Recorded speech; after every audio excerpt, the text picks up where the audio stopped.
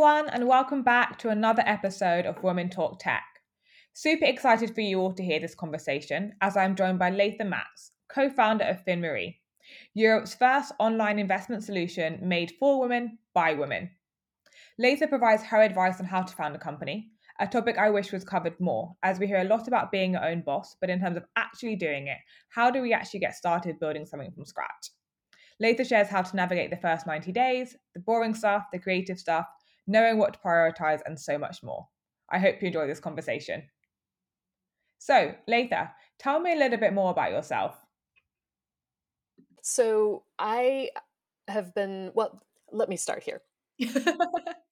I've spent my life in technology sort of accidentally. So when I graduated from university, it was kind of the dawn of commercial internet. And so having, already built a website at that point, I was already immediately qualified to go into technology. But so I have spent really my career in product and in developing internet products for various companies and various organizations over the past 20 years.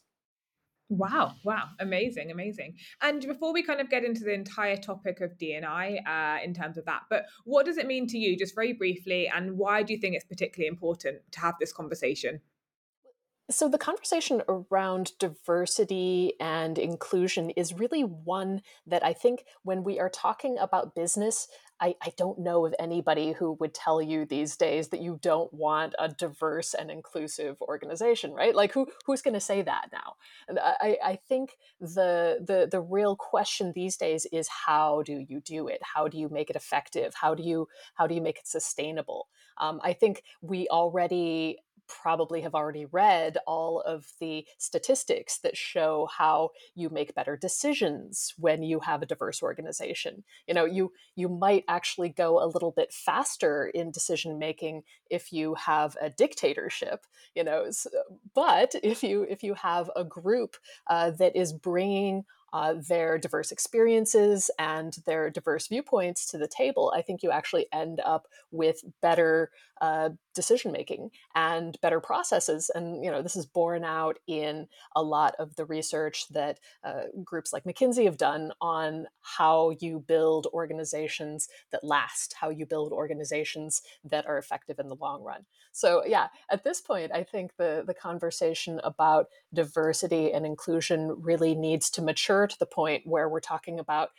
how do you make it possible? How do you bring these diverse voices into your organization? How do you keep them there? How do you keep them happy?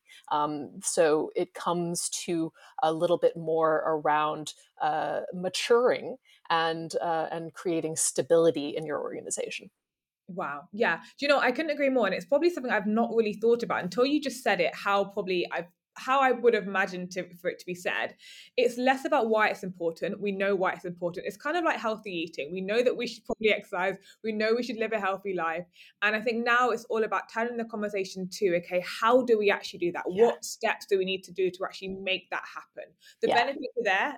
We see it in full force with various amounts of data. But you're so right. I think now it's about maturing with that conversation to a step further and how we actually achieve that, because many companies will be struggling with that aspect in different ways. So what tangible things could a company be doing to actually make that happen?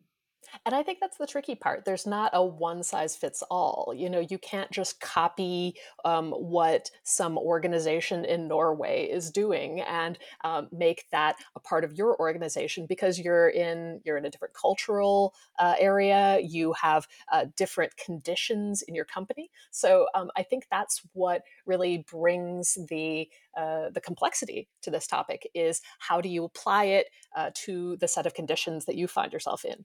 Yeah, totally. And let's go back, let's kind of go into a bit more about yourself and a bit more about your journey, because of course you are now the co-founder of FinMarie.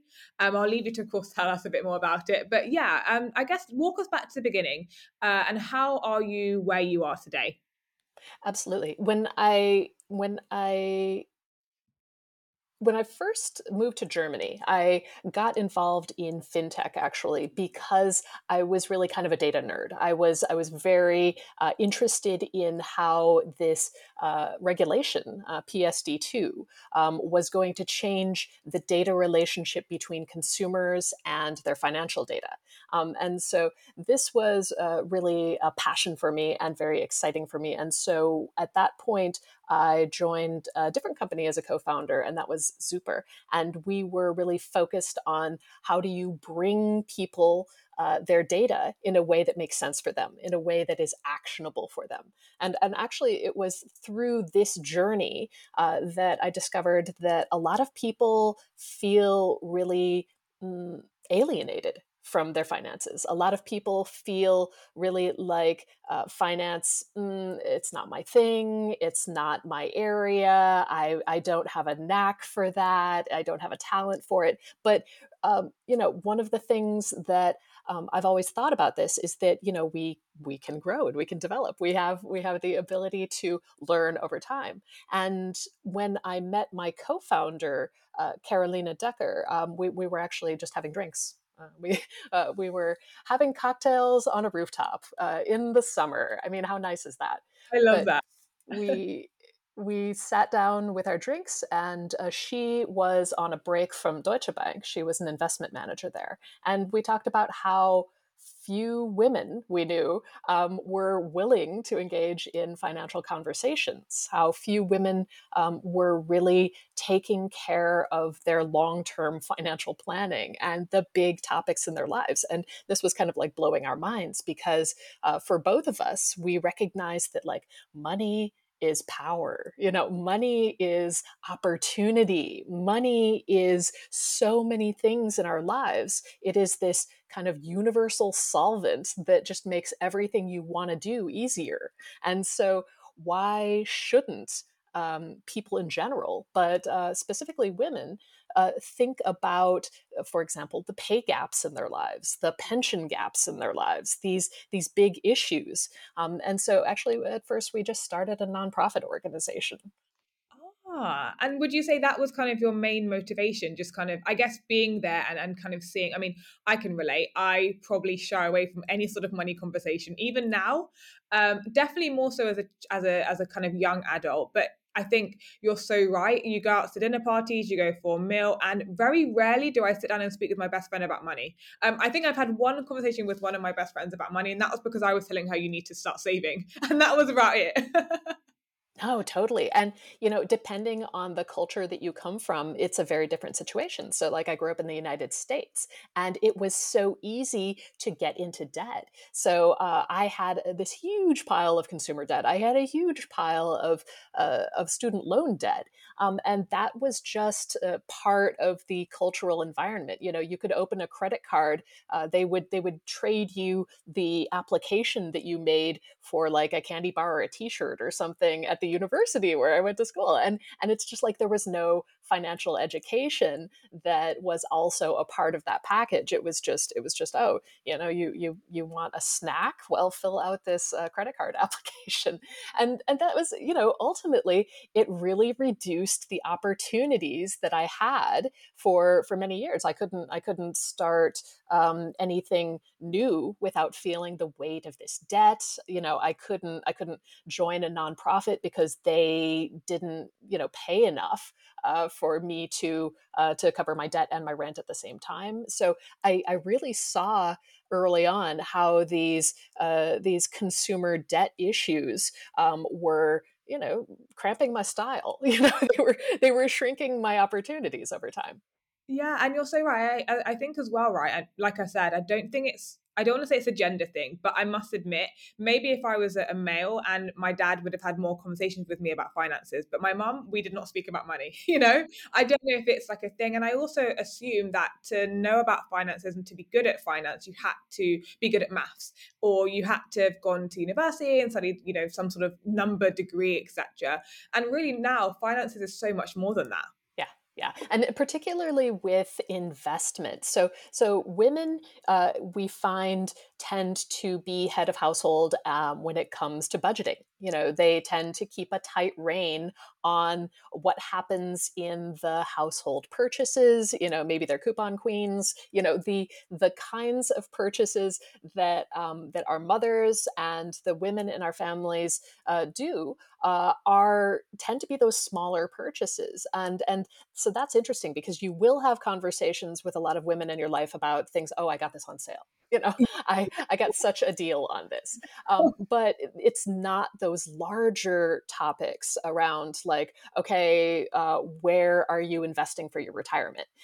What are your plans to make up for the pension gap that you're expecting? What kind of insurance do you need in your life to feel secure? Those are not questions that we tend to talk with our girlfriends about, for example.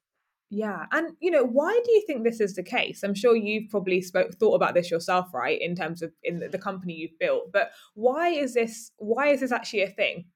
Well, I mean, I think there are some cultural barriers. Yeah. We talk a lot about money mindset, which is, it's kind of this squishy notion. But when we talk about money mindset, it's like some of it is, are you growth oriented, or do you have kind of this fixed mindset? So you can see this actually too when people look at, for example, sport or art. Do they say, oh, I could never draw like that, I could never run like that because I just don't have the talent? So that's this fixed mindset that people tend to also apply to finances. Like, oh, I don't have any talent for numbers. And to be honest, I don't consider myself a math whiz either. But you don't need to be a math whiz in order to understand, the basic things around, for example, compound interest. And so one of the things that we find is this mindset difference between growth mindset and fixed mindset. And Yeah. then the other thing is the cultural environment in which you exist. So, for example, here in Germany, even, I've talked to a lot of women or men who grew up in East Germany. And the notion that they got from growing up there was that, money is capitalist and capitalist is evil, Yeah. or Yeah. money is something that you should never talk about, or money just creates problems in your relationships, so don't bring it up. And so there are some social barriers then that people carry with them over time or just kind of absorb. And it's helpful to kind of think about, like, what is your relationship with money in the little idioms that run around in your head, like, Yeah. what are Wow. the things, what is your self-talk? Yeah, honestly, so much to unpack there, really. But I guess in terms of yourself and you being a female founder in probably again another male-dominated space in terms of finance, how have you found that? How have you found your journey? How have you found navigating, I guess, the world of finances as a female Yeah. and a founder? It's interesting because I think it is a really good time actually to be a female founder in some ways, because we are getting more visibility, right? There are more programs that are focused on female founders. There are more stipends and grants that are focused specifically on getting more women into entrepreneurship. Yeah, And so I think that part of it is great. So the visibility piece of it is increasing.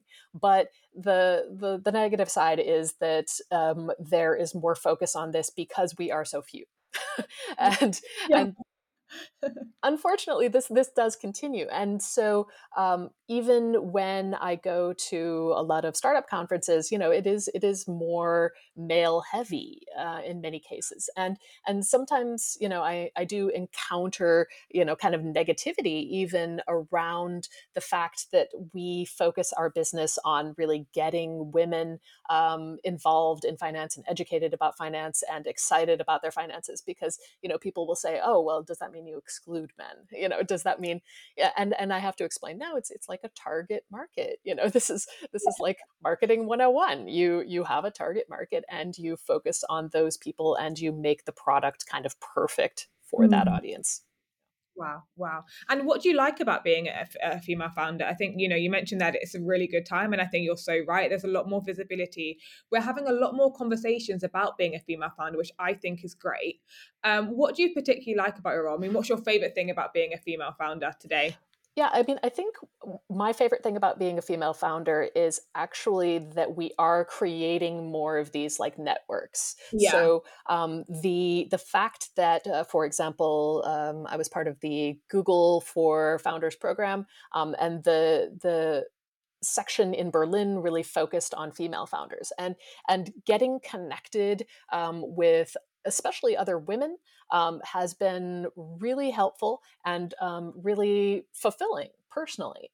So I think one of the things that I've read about networks is that it's really useful to have both like mixed gender networks and diverse networks, but then also some networks where you have an affiliation or a real focus, like maybe it's a female founders network.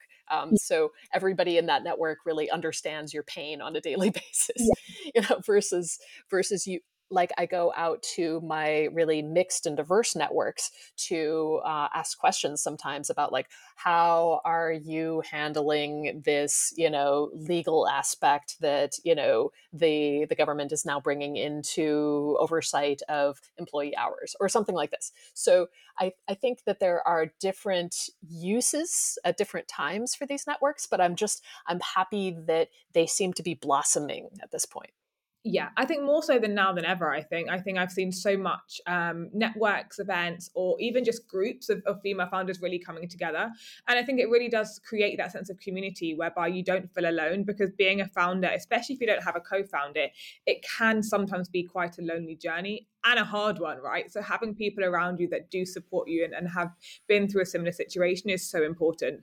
Yeah, absolutely. And having people that understand the Yeah. kind of mental stress that you have as a founder, which is kind of unique. I mean, I think we can talk about that a little bit later when we talk about how you start things, how you found things. But yeah, this is something that it's really rare to find somebody who really understands how that works and can empathize. Yeah, yeah. And let's talk about FinMarie in more detail, because I personally love businesses and companies, products that are helping women to do more with their money. I must admit, because it's a space that I'm very lacking of knowledge in.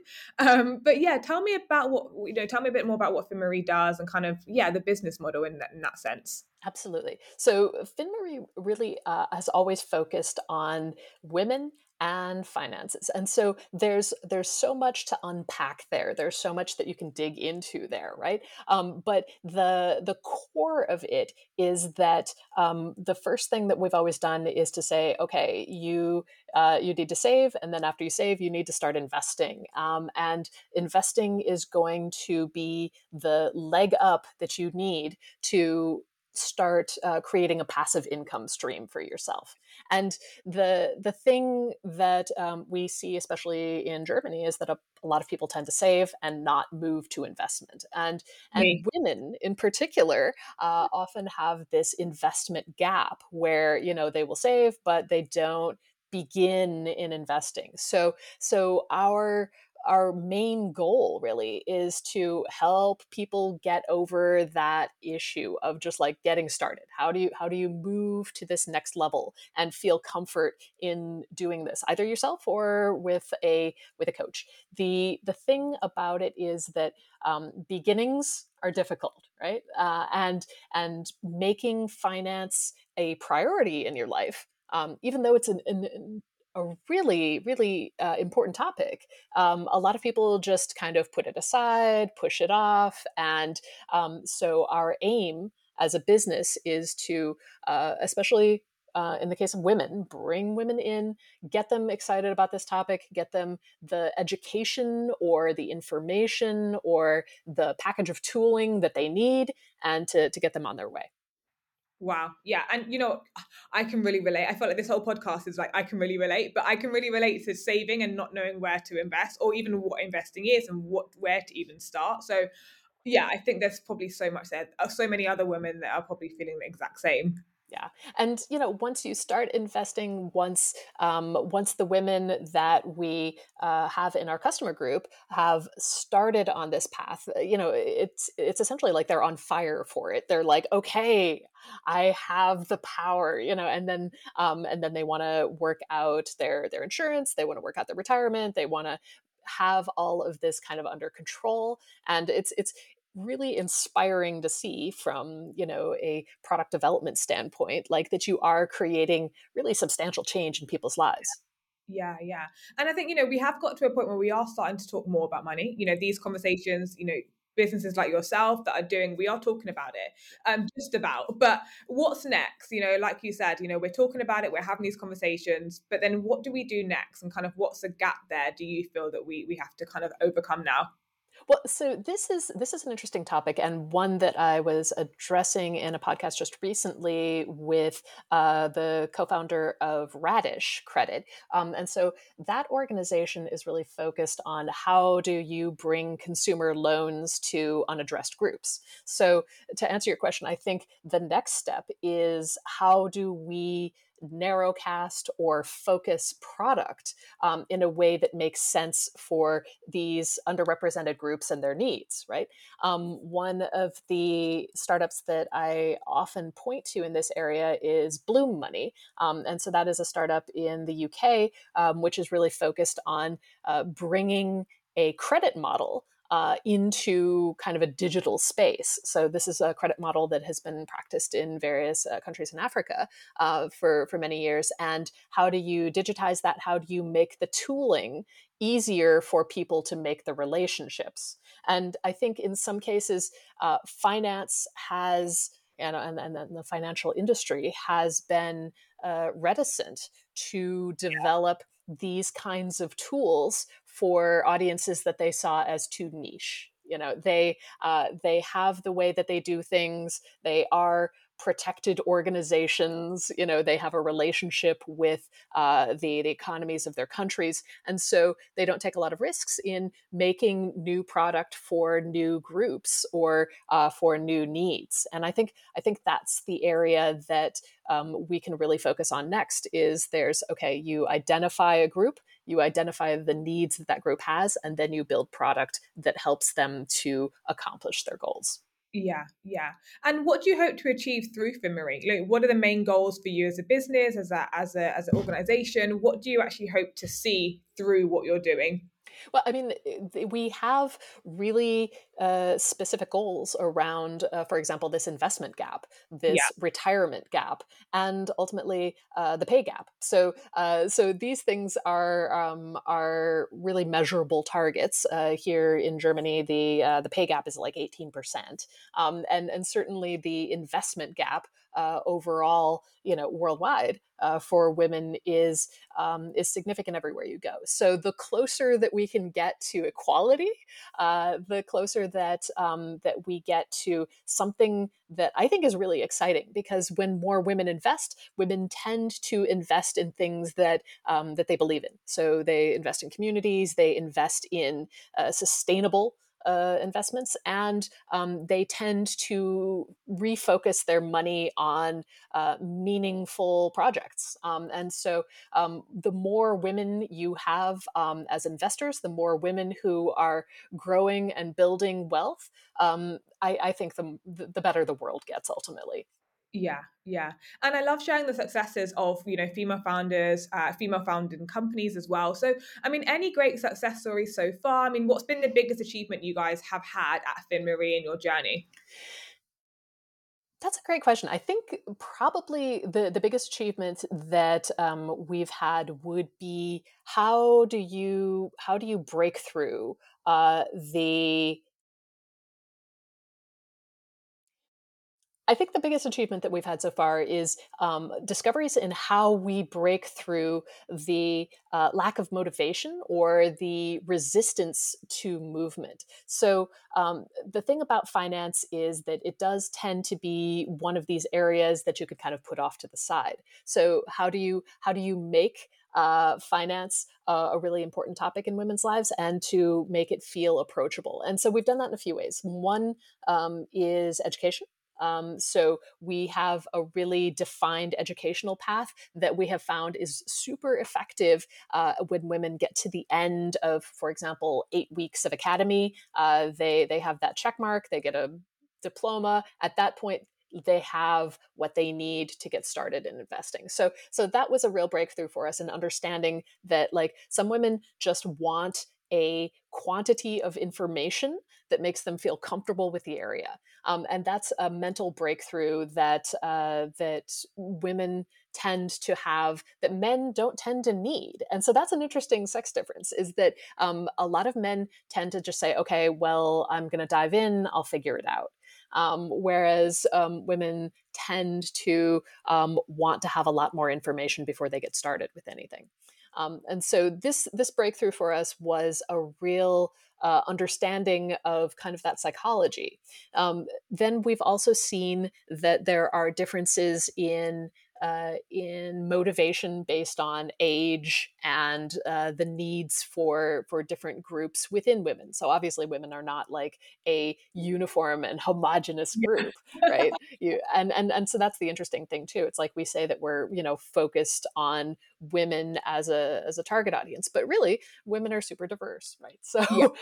so who are those different groups of people and what are their needs? Actually, different women at different life stages need different tooling. They have different habits. They have different concerns. And so understanding those groups and how we can most efficiently serve each group with different functionality, I think, that's the complexity that we've had to address, but it's also really satisfying when we hit it.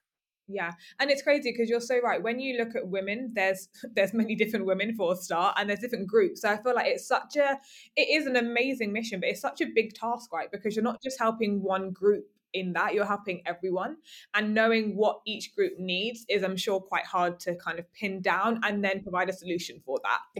Exactly. And so even two people of the same age category living in the same city can have a very different situation when it comes to their life prospects. Are they getting money from their parents? Like, are they do they have some other side hustle? There can be all kinds of different situations. And how do you craft both messaging, tooling, ideas that are going to work for these different situations? Yeah. That's part of the complexity and part of the joy, I think. Yeah, totally. And I'd love to kind of dig a bit deeper into actually founding a company, because I think there could be so many other women listening here today, thinking, okay, I have an idea. What do I do now? And I think also the idea of actually founding a company can be quite exciting because you have full control, but it can be quite intimidating. So yeah, I guess looking back to your beginning of your career, what were your first steps into actually saying, we're going to go ahead, we're going to build FinMarie today. Here's what we are going to do. Yeah, absolutely. I think this is a great topic, and a topic that I get really fired up about, because, like, how do you begin things, right? Yeah. Like, how do you just get started? I mean, this is I think also something that I don't hear as much about when I'm talking to other founders, because by the time you are considered a founder, it means you probably already have a team, you probably have something working.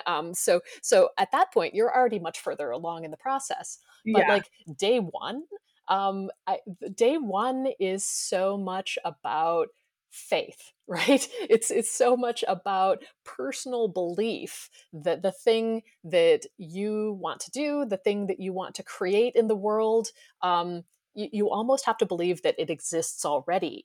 And then you have to start convincing other people that it exists already and that it's worthy of their time and worthy of their commitment and energy to help you with it, right? So you almost have to be this, I don't know, it's almost a form of insanity, right? Like, where you have to have this absolute belief and this confidence in a thing that doesn't exist yet. And so I find that a really interesting stage, because the stage where you only have energy, you only have intention, you only have your idea, is a really vulnerable stage. But it's also one that I think is really a point of really psychological becoming rather than even physical becoming at that point. Yeah, yeah. And do you know what? I was thinking, okay, what is the first step? But you're right. It is just believing that you're going to be a millionaire. This is going to work out. The business isn't going to go under. We're going to be absolutely fine. We're going to be, that we're going to be successful. And that in itself somewhat is the very first step. Otherwise, you wouldn't even do what you're doing. Yeah, absolutely, absolutely. I saw this video many years ago. It was like a festival, but nobody was dancing, and then like one guy came out and started dancing, and like this one guy who's just dancing all by himself just looks insane, right? Like he just looks like the crazy guy. But then after a while, somebody else joined him, right? Like, and that second person who joined him, okay, they both look a little bit crazy together. Then after there are 3 and 4 and 5 people, okay, then it starts looking like a party, right? Like then it starts looking like something is actually happening over there.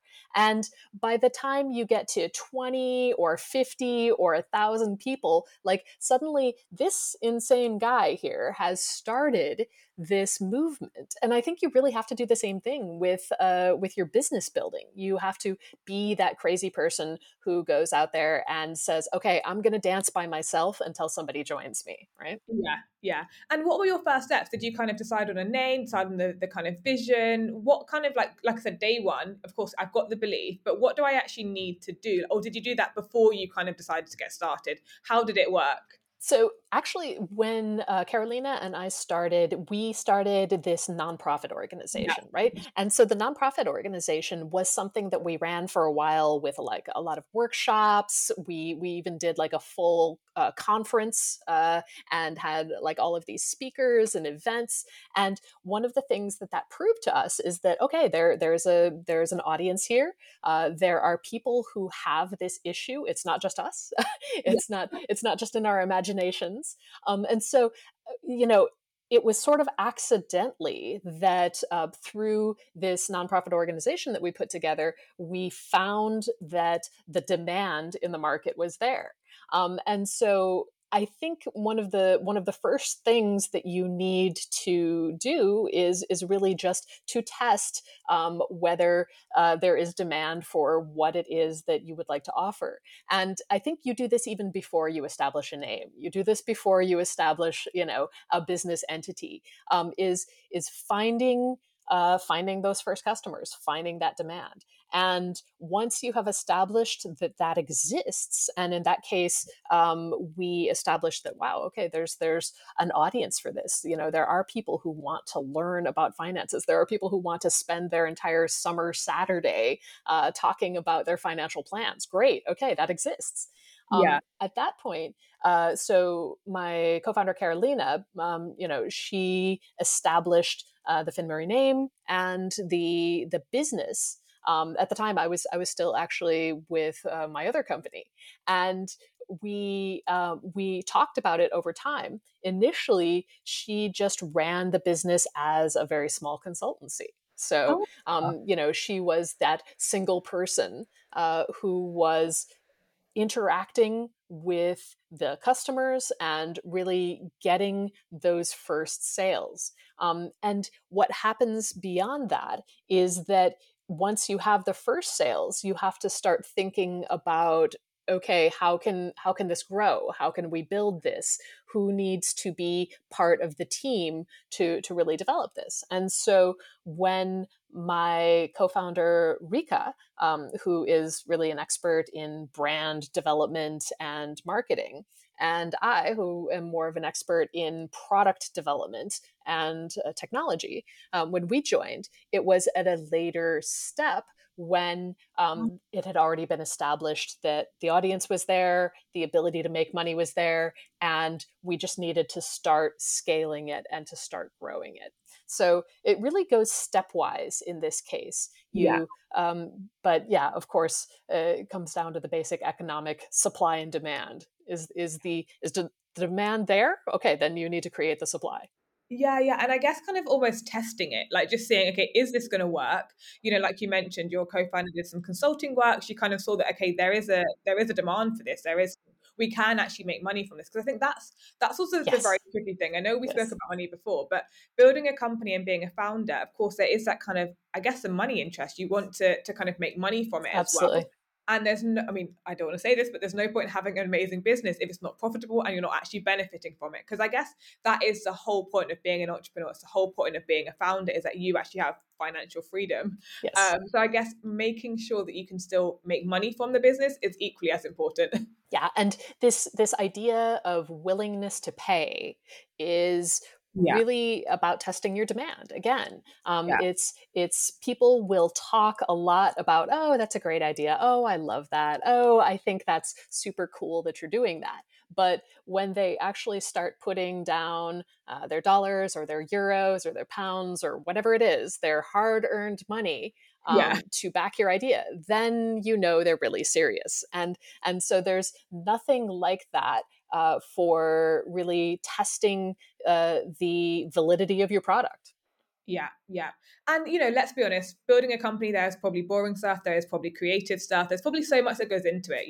I was actually one of the first employees to work at Impala Search. So I saw from the very early stages, there's some boring stuff, there's some fun stuff, and it all kind of comes intertwine. I guess from your side, what do you think should be prioritized? When do you prioritize this? Of course, you need to kind of get things going, but where do you even start with all the stuff that kind of comes into building a company? I think that's part of the magic of early stage companies, right? Is where do you apply your energy today for Yeah. the best effect? And this is one of the things that I think people who need absolute structure and need a lot of information in order to proceed to the next step have a little bit of a harder time with this part, because in the early stages of a business you have to do everything. You're hauling equipment, you are filing business documents, you are, maybe you're doing a podcast, maybe you are writing an email to your audience, maybe you're talking with an investor. Like, the kinds of diversity in your daily activities really reflect the chaos that Yeah. is going on in that early stage environment. So at that point, it helps to really put on the kind of the generalist mind, like really even having a title like, chief product officer doesn't even necessarily make sense at these early stages, because everything that you're doing is so diverse, Yeah. and that's just necessary to grow the business in a smart way over time. So yeah, I think you're right. It comes down to prioritizing, okay, what is the most important thing that I can do today, and what are the things that if I don't do them now, I'm really going to regret it in 2 weeks from now. you know so a balance, I think, is part of the key there, and some of that is just really ambiguous. You can't just always wake up and know exactly what you're going to end up doing over the course of the day, because Yeah. there's this. And I guess somewhat being open to doing more than what you maybe bargained for. Let's be honest, right? Being an early stage company, you are doing way more than what you thought you would have been doing, way more than maybe what your job title says. Yes. But being open and being such a journalist is so important, because otherwise, if everyone's stuck to their main job title or the main job spec, there'd be so many other parts of that need to happen that just wouldn't get happen, because everyone would be doing what they thought they needed to do? Yeah. And I find there's also this kind of a ramp up of how much you need to evangelize for the company, how important it is that you need to do that. So, like, as the founder of a company, as the first mover or the first dancer, you need to really be this maniac who's out there talking about what the vision is and how big the thing is going to be and how it's going to develop over time. And you need to like make people believe in this vision so that they want to join you. They want to become your suppliers. They want to become your backers. They want to become members of your team. You need to almost be like, yeah, a preacher of your mission and your goal, and really make people believe in your company. Yeah, yeah. And what was the biggest challenge in the very beginning? I'm sure there would have been loads, but what would you say was the biggest challenge in the very early days? And how did you overcome this challenge? I mean, and I think that biggest challenge is being consistent about that belief, right? Like, so Yeah, you almost have to have this split personality disorder, where one side of you is just permanently positive and permanently exuberant, and this is going to work. You have to be just unbelievably optimistic. On the other side, the other side of your personality has to be really focused. You have to do all of the paperwork. You have to create the forecasts that actually make sense. You have to do the things and look at the risks that you're actually going to be facing, so then you can do risk mitigation.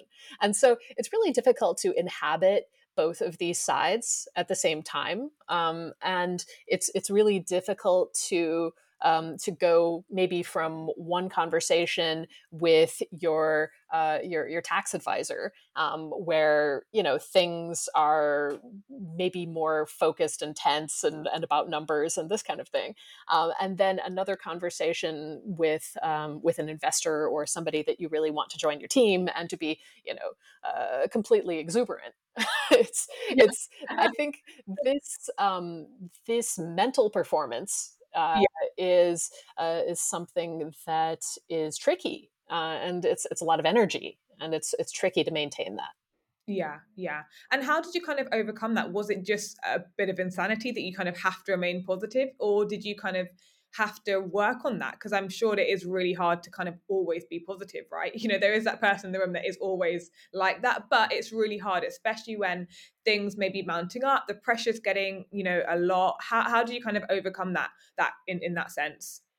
Yeah, I mean, I think for different people, the answer is going to be different, right? For me, I feel like, okay, when you go into founder mode, okay, this is founder mode, and it's almost like putting on a costume. It's like I'm in my founder costume now, and this is what founders do, right? And so you inhabit that character, that persona, that personality of the person who is just endlessly confident, right? Like endlessly has all the answers, has what the company needs to thrive. Do you necessarily believe that, after dinner, when you're kind of going through the course of your day and you're saying, okay, well, what did I actually accomplish today? I just wrote a lot of emails. Did that Yeah. feel satisfying? Maybe not. But the places that you inhabit in your day, I think you have to kind of keep separate. So for me, it was really important to really pick up meditation, get into a running habit, and so getting into my physical self helps to create a separation between, okay, this is my founder persona, and this is me in then my everyday life. But I think different people have different coping strategies for maybe compartmentalizing or sustaining this kind of energy over time. Yeah, yeah. Because I think some people naturally they are the founder every hour of the day, which it works for them, but it may not work for everyone. So I think knowing what's going to work for you and how you're going to separate it. If you're that sort of person that can't separate it and doesn't want to, then of course don't try. but if you are knowing that you need to separate things, you want that sort of balance, then of course go for it. But I guess you're right. It's knowing what's going to work for you and what's going to mean that you are successful in the end of this. Absolutely. Yeah. And I do consider consider myself kind of an introvert. So there is a different personality that I bring into, for example, team meetings or into a pitch or into a podcast, for Yeah. example, Yeah. than what I would focus on really my quiet work or the thought processes or the strategic work that I need to do. Yeah, yeah, yeah. And I guess one last topic I really wanted to talk to you about is funding, because I think it's a topic which we need to be discussing more. Because I think in the UK, the stats are that only 1% of VC funding goes to female led companies, which, if you really think about that, that is crazy when you look at the numbers.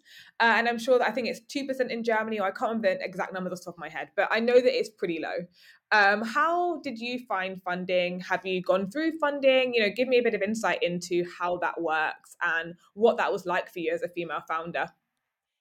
It's a wonderful topic and one that I think is super slippery. So the thing about it is when you present to somebody who has money, like whether that's a VC or it's a family fund or it's an angel, it's always an individual decision that they make, right? And it is the mass of those individual decisions that reflects what we could call discrimination.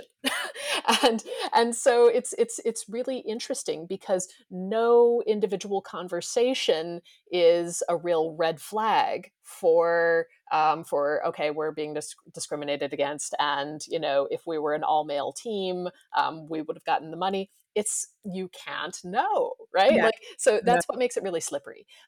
We know that discrimination is happening.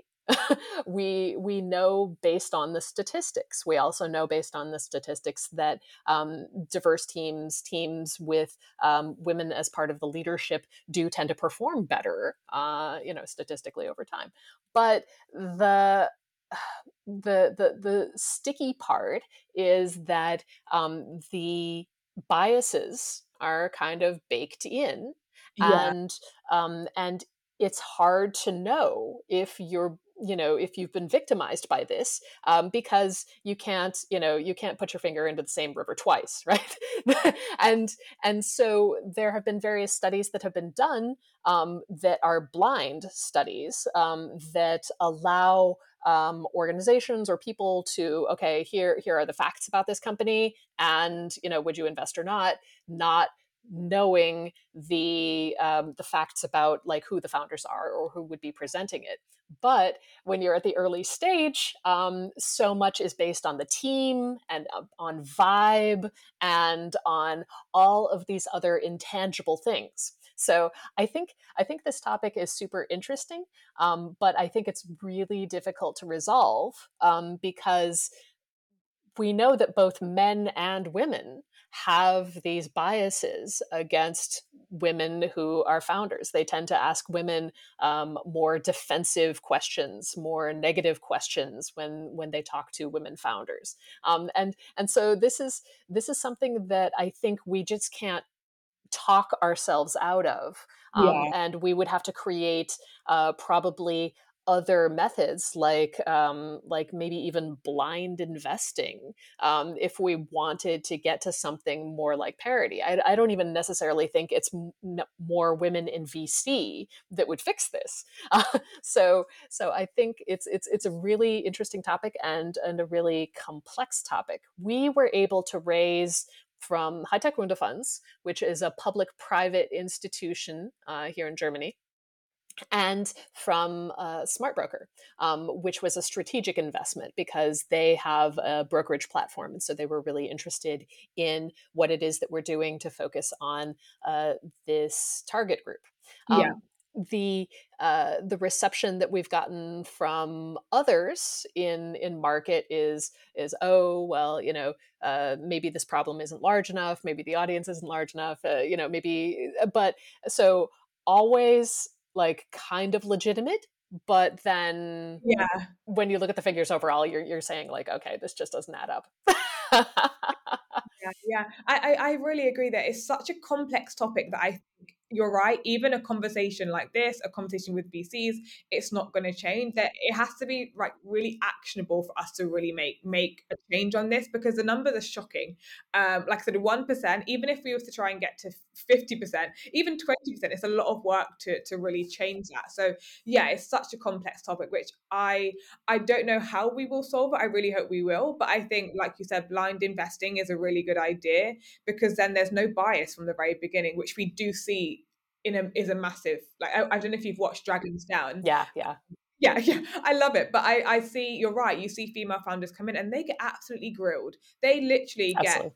fired questions back and forth. And the men come in, and I think also they watch the women kind of not know how to answer certain questions. And Mm. then the men come in and they either they kind of lie their way through it, or they get through it however they do. And they just get through it. And it's crazy when you actually see it in full force and with your eyes, how that actually happens. Yeah, yeah, absolutely, and I've seen it. I've seen it myself, like sitting on juries or Yeah. sitting in groups of people who are talking about startup pitches. Even in mixed groups, you hear the same kinds of really risk-oriented questions Yeah. that are posed to female founders. And then, yeah, I in one case, I remember seeing this group. It was a couple of really young, good-looking guys who were doing this, like it was a fitness startup, and really they got all these softball questions, and I was just like, oh, you like, I think